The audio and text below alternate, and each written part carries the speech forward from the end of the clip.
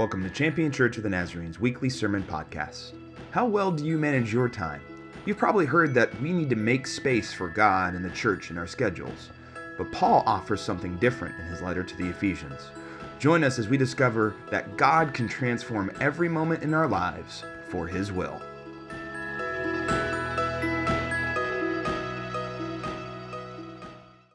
Today, as we look into Scripture to be formed by God, I want to begin today with talking about something that we learn early on in our adulthood, but we are constantly having to work on it. It is the skill of time management.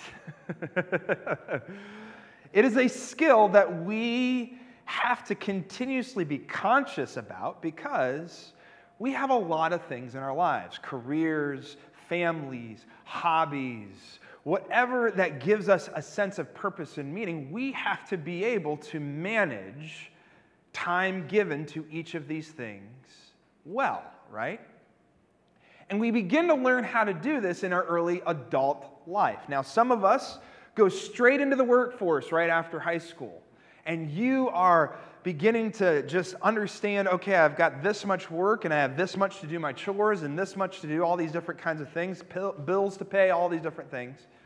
We have others who go maybe into a trade school and sort of combine education with also like an apprenticeship or a job. Some go into the military. Me, I went to college, and that's where I learned how to do time management. And so my experience of learning how to do time management was interesting because I've always had a good sense of time management. Even as a teenager, I did a lot of things in the time that I was given. So you could say I was really well prepared for college, but the difficult thing about college is that there are some kids who come into college and they are now faced with not a compartmentalized life. Because when you're a kid, you go to school, and you have your school life, and then you come home, and you have your home life, and you have your extracurriculars, and then if you have church or whatever it might be, and your parents help you, right? But when you go to college, all of a sudden now, school, which is your main job, is also mixed with living with your bunch of your friends and your roommates who have their own set of hobbies and fun and things, and then put into all the other things that you want to do in college. And there are good, intelligent people that would normally get A's in college flunk out. And it's not because they're not smart enough, and it's not because they don't have the capacity to do the work. It's because they become a victim of poor time management. Instead of doing that paper, they are up until 2 a.m. playing Xbox. And instead of maybe going to the library to do the research needed for that paper, they go and play ultimate frisbee out in the quad, or they are part of Greek life. And it just sort of takes over, and time management goes by the wayside. But we all know that we still struggle with this, right? How many of us maybe sometimes feel guilty because we watched a little too much of this television, or we binge watch something on Netflix, or we're on our phones too much, or maybe we're spending multiple days doing a hobby instead of maybe doing some more purposeful work. Some of us work too much, and that's a part of our time management crisis, right? We are constantly, as adults, having to reevaluate and really think, am I doing the right things? Am I prioritizing the right things in life? Am I living in a good way with the time that I have?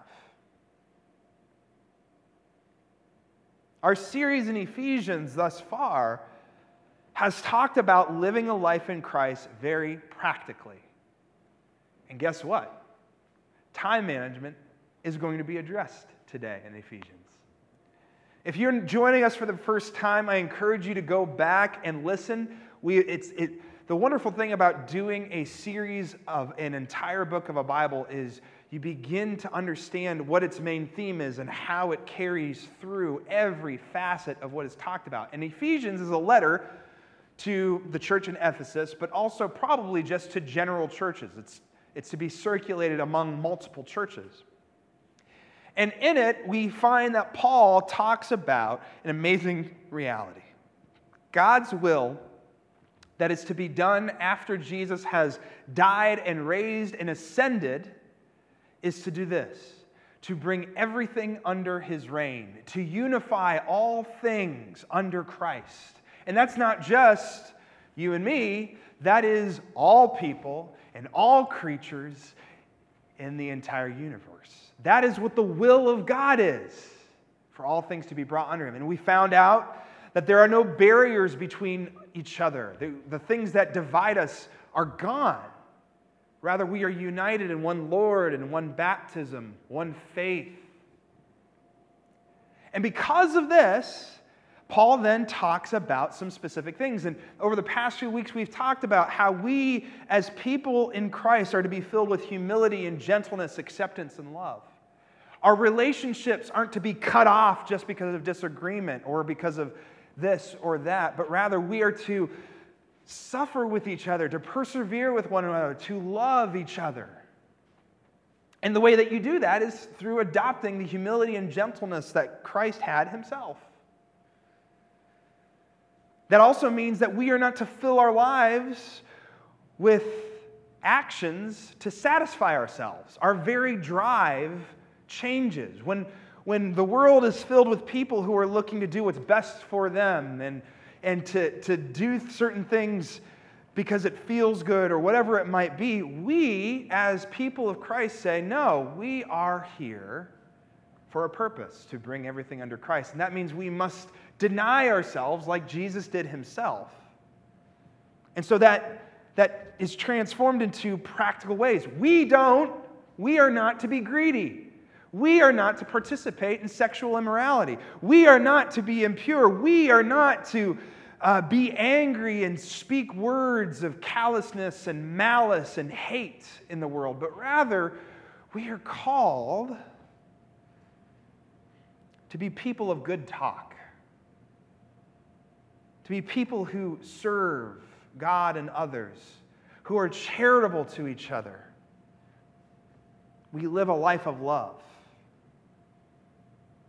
And as Paul sort of reiterates some of these things again before the passage today, he moves into a moment that sort of, instead of just talking about the specifics, he makes a very generalized statement. And you begin to realize that the Christian life, the life following Christ, isn't just on a Sunday or in a discipleship group. It's not just in these small moments here or there, but rather it is every single moment in every single place with every single person. We are called to manage our time well for the will of God in our world. Turn with me, if you have your Bibles or your Bible apps, to Ephesians chapter 5. It will be on the screen for you. If you did not bring anything, we are reading from a Common English Bible. And as we read this, we're going to hear a little bit about time management, and then Paul's going to say something that's going to sound like a left turn, but I promise you there's a reason. You're going to think, huh? This is really an amazing passage because you begin to understand that our lives are to be formed completely in Christ in worship to him. So Ephesians chapter 5, beginning with verse 15, we read these words. So be careful to live your life wisely, not foolishly. Take advantage of every opportunity because these are evil times. Because of this, don't be ignorant, but understand the Lord's will. Don't get drunk on wine, which produces depravity. Instead, be filled with the Spirit in the following ways. Speak to each other with psalms, hymns, and spiritual songs. Sing and make music to the Lord in your hearts. Always give thanks to God the Father for everything and in the name of our Lord Jesus Christ. And submit to each other out of respect for Christ.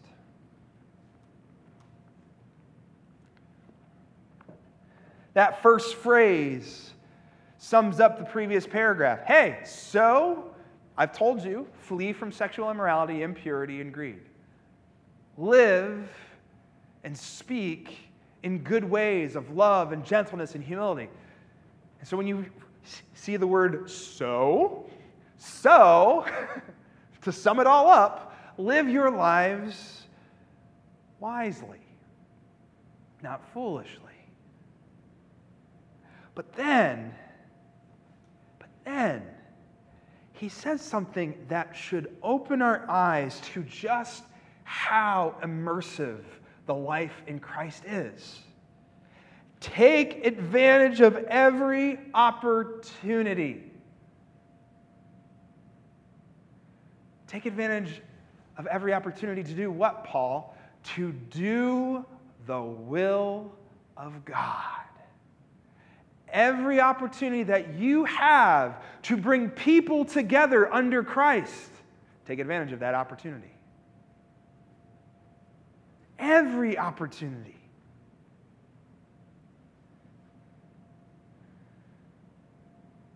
And so what we begin to recognize is that if taking an opportunity isn't just this closed-minded idea of, well, this is how I do the will of God in my life by attending this service or doing this discipleship group or doing this service project or giving or calling a person maybe once a week, but rather every aspect of our lives is an opportunity to do the will of God, which opens up everything. We are to be doing the will of God not just on a Sunday morning service, but at the lunch that we go to directly after whenever we are in relationship with a waiter. We have an opportunity to do the will of God on Monday when we go into work. And we have a choice to be grumpy and angry and callous or filled with love and humility and gentleness.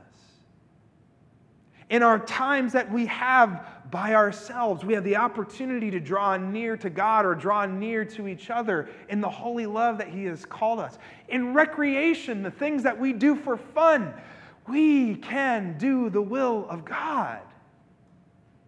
In school, at the grocery store, the way we drive, how we manage our time is an opportunity to do the will of God.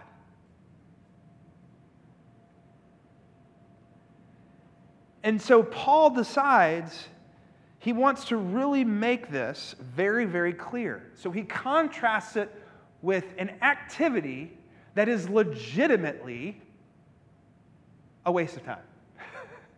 And that is the activity of getting drunk. Now, remember, Paul is not here. You will not find in Scripture a command that says alcohol is a sin. But getting drunk is. And getting drunk is essentially the intentional activity of consuming a chemical to dull our consciousness, to basically escape from the life that we have. We're going to sit around and we're going to drink this and we're going to either feel good or we might feel angry or we might feel sexy. That's what getting drunk does. Our inhibitions begin to leave us. And you and I have all seen people who are drunk who are either really, really ridiculous and funny and hilarious, and even though 5 minutes before they were depressed with their life, or they take that depression and move it into anger and they yell at people and hit people. Or they're just looking to satisfy themselves and they just give their bodies over to anybody around them. That's why he says drunkenness leads to depravity. But there is no other activity that is so, intentionally wasting the opportunity to do God's will. At least in his time. That's why Paul contrasts the two. But really, let's be honest about something. There's plenty of things in our lives that we get drunk on that is not alcohol. There are plenty of things that we escape to waste time so that we can A, feel better or just not deal with it or whatever it might be, right? We have every entertainment under the sun. We have every store in the world. See, some people escape to watching television. Some people escape to playing video games. Some people escape and just go and look around and I want this and I want that and I want this. We get on Amazon. Some of us escape to social media. Some of us escape to our jobs. Some of us put so much time and effort because it's about us getting that next promotion. Some of us get drunk on power and money. Some of us get drunk on comfort. Some of us are drunk on family. That's not a very popular thing to say, but some of us get drunk on family in such a way that we spend all of our time in such a way that we never actually bring forth God into our families. Rather, it's just all about whatever we're looking to get out of our familial relationships.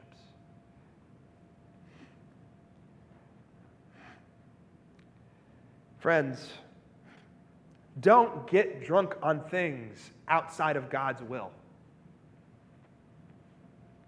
I can talk about a bunch of other stuff. Politics, conspiracy theories, knowledge. Some of us are drunk on ignorance. If I just don't know. La, la, la, la, la, la, la.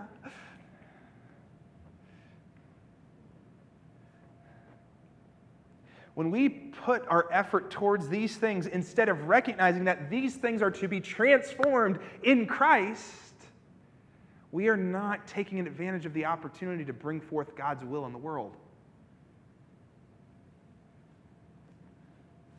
There is nothing in our lives that cannot be turned over to God and for it to be holy. I think sometimes we believe that we have activities that are sacred and activities that are secular. There's no such thing. Every activity for you and I to live in this world can be holy. So how you work can be holy, and how you play can be holy, and how you celebrate can be holy, and how you have quiet time can be holy.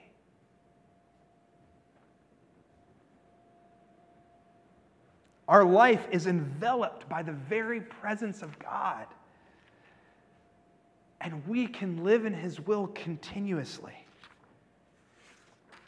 So hear me out. This does not mean that you never have fun, that you don't have hobbies, or that you can never go to the mall, or that you need to quit your career and become a pastor like me.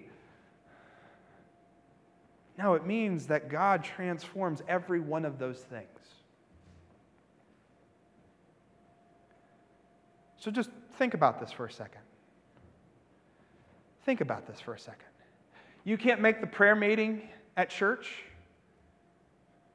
Pray with your coworkers before you start work in the morning. You have time to kill. Spend some time in prayer or in Scripture, understanding who God is and how He loves you and I. Need to go out with the ladies?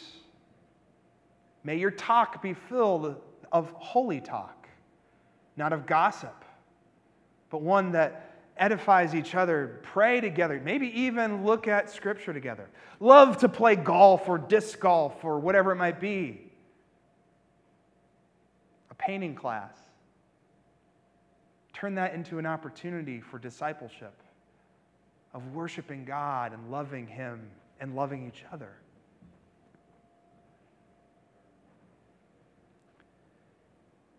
Every moment is a moment for God to work in us and through us. Every moment. And in those moments, Paul tells us that we need to speak to each other with psalms, hymns, and spiritual songs. So High School Musical is now commanded of all of us right now. Sing to everybody that you come to. Don't say hello to each other. Say, holy, holy, holy. No, I'm just kidding. Don't do that. If you get caught in the music part, you'll miss something that is so intentional in this moment. And there is a whole other sermon about songs, why we sing on Sundays, and why this is one of those passages. But let's stay with our time management here. You might find that Paul's encouragement to talk to each other with psalms and songs to be odd. But the reason why he is saying this is he is essentially saying that life in the Spirit causes us to speak to each other,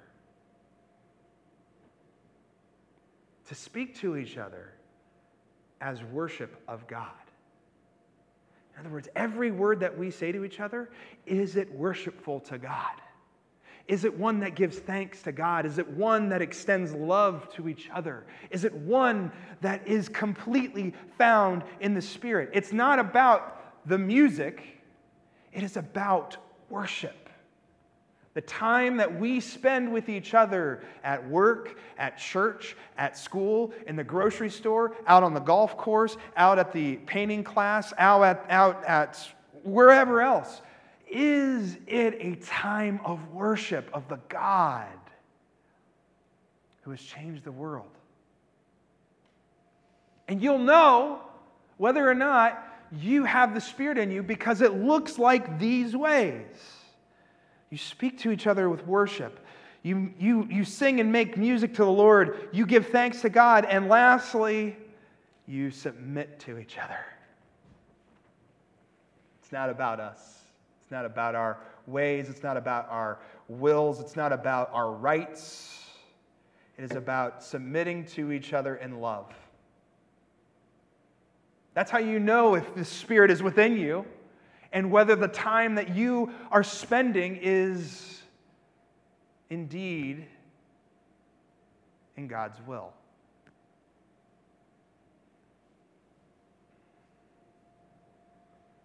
Because that's what the Spirit does. The Spirit takes away our personal drive for what we want and orients it to worship of God and love of each other. That's what the Spirit does. It transforms our speech and conduct, our attitudes, and our time together. So, friends, what do you spend time doing? And is the time that you spend worshipful? Is it one that is in thanks to God? Is it one in love to each other? Or is it all about what I need to get done, my own career, my own life, my own family, my own rights, my own fill in the blank? We are to be like the former as people who follow Christ. This is what life in the Spirit looks like. And Paul is providing the positive command in place of all the sins that he said to run away from earlier.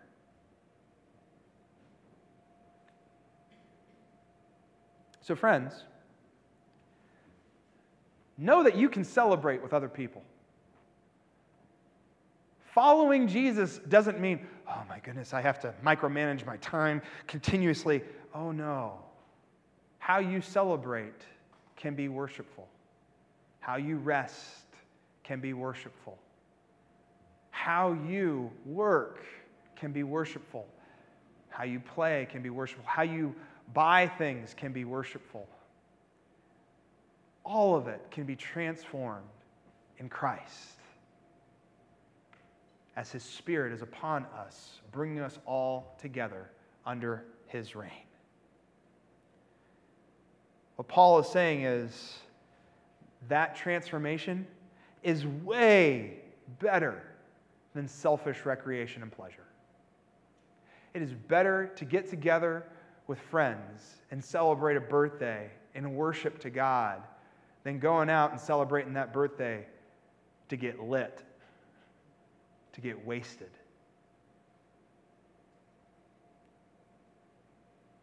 It is better to have a life with a purpose, taking advantage of every opportunity to be faithful to God and His will for the world, instead of, I need my time. I need to read this. I need to know this. I need to speak in this way. We must let it go and live in love to God and each other. On Tuesday evenings, we've been having this discipleship group that is taking advantage of the TV show The Chosen. It is something that you can look up online. It's an amazing show. It's about Jesus and His disciples. It's a fresh look at it. And really, something that we've talked about in our group is continuously how much their life jumps off the page. Because when you read Scripture, you know what you get? You get that time when Jesus made water into wine, and you get that time when Jesus fed 5,000 people, and you get that time that Jesus rebukes His disciples or rebukes the Pharisees. And when you begin to start only reading the Scripture, you just get these events and forget that Jesus lived with His disciples for 3 years. We are getting events, a glimpse into a bigger life. And so what we've been noticing as we watch this show is that there are fireside conversations that when Jesus isn't teaching, but rather just getting to know His disciples. There are times when they will go and serve in a way that isn't even in Scripture. Or maybe they have to stop and get some fish here or there because they have a journey coming up. There are regular parts of life that we miss in Jesus' life with His disciples. We miss that Jesus more than likely joked with His disciples, that there was humor. It's hard to hang out with 12 guys from all different parts of the world without some laughter. Because the reality of it is, friends, is that every opportunity that they were with Jesus, whether it be fishing, whether it be dancing, whether it be laughing around the fireside, telling a story, getting to know each other, all of it was in worship to God. It was with Christ, and they were bringing about the will of God as they got to know each other and love each other and be with each other and be in the world around them. In this past episode, as they were going to the wedding in Cana, Simon and his brother are talking. He says, I just don't want to mess up. I don't know exactly what to do here. This is the Messiah. We have found Him. This is a big deal. Like, everything is going to be what He says, and to bring the kingdom and to redeem Israel, right? It's this heavy, heavy thing. But also in that same exact episode at a wedding in Cana, when Jesus turns water into wine, Jesus goes to him, hey, let's go dance. Let's go have fun with the bride and groom. Because this is a celebration of life. And Simon goes and shares, I don't know what to do, but maybe it's going to be like how we learned how to fish from our dad. Dad taught us a few things here or there. But really what we did is we watched. We watched him do all these things. And then after it was our time, we began doing the same things that he did. And we also made mistakes along the way. See, friends, what we have to recognize is that Jesus didn't just heal and didn't just die on the cross and didn't just teach and didn't just pray. He lived. And we have to watch Him and understand that life, even the most mundane, the most secular, can be an opportunity to do God's will in the world. Everything. Everything that you can do in your life can be for God. So friends, today, may we take advantage of every opportunity to do the will of God in the world. In how we work, how we play, how we rest, how we relate with each other, how we spend our time, where we spend our time, how we spend our time. May we do the will of God always.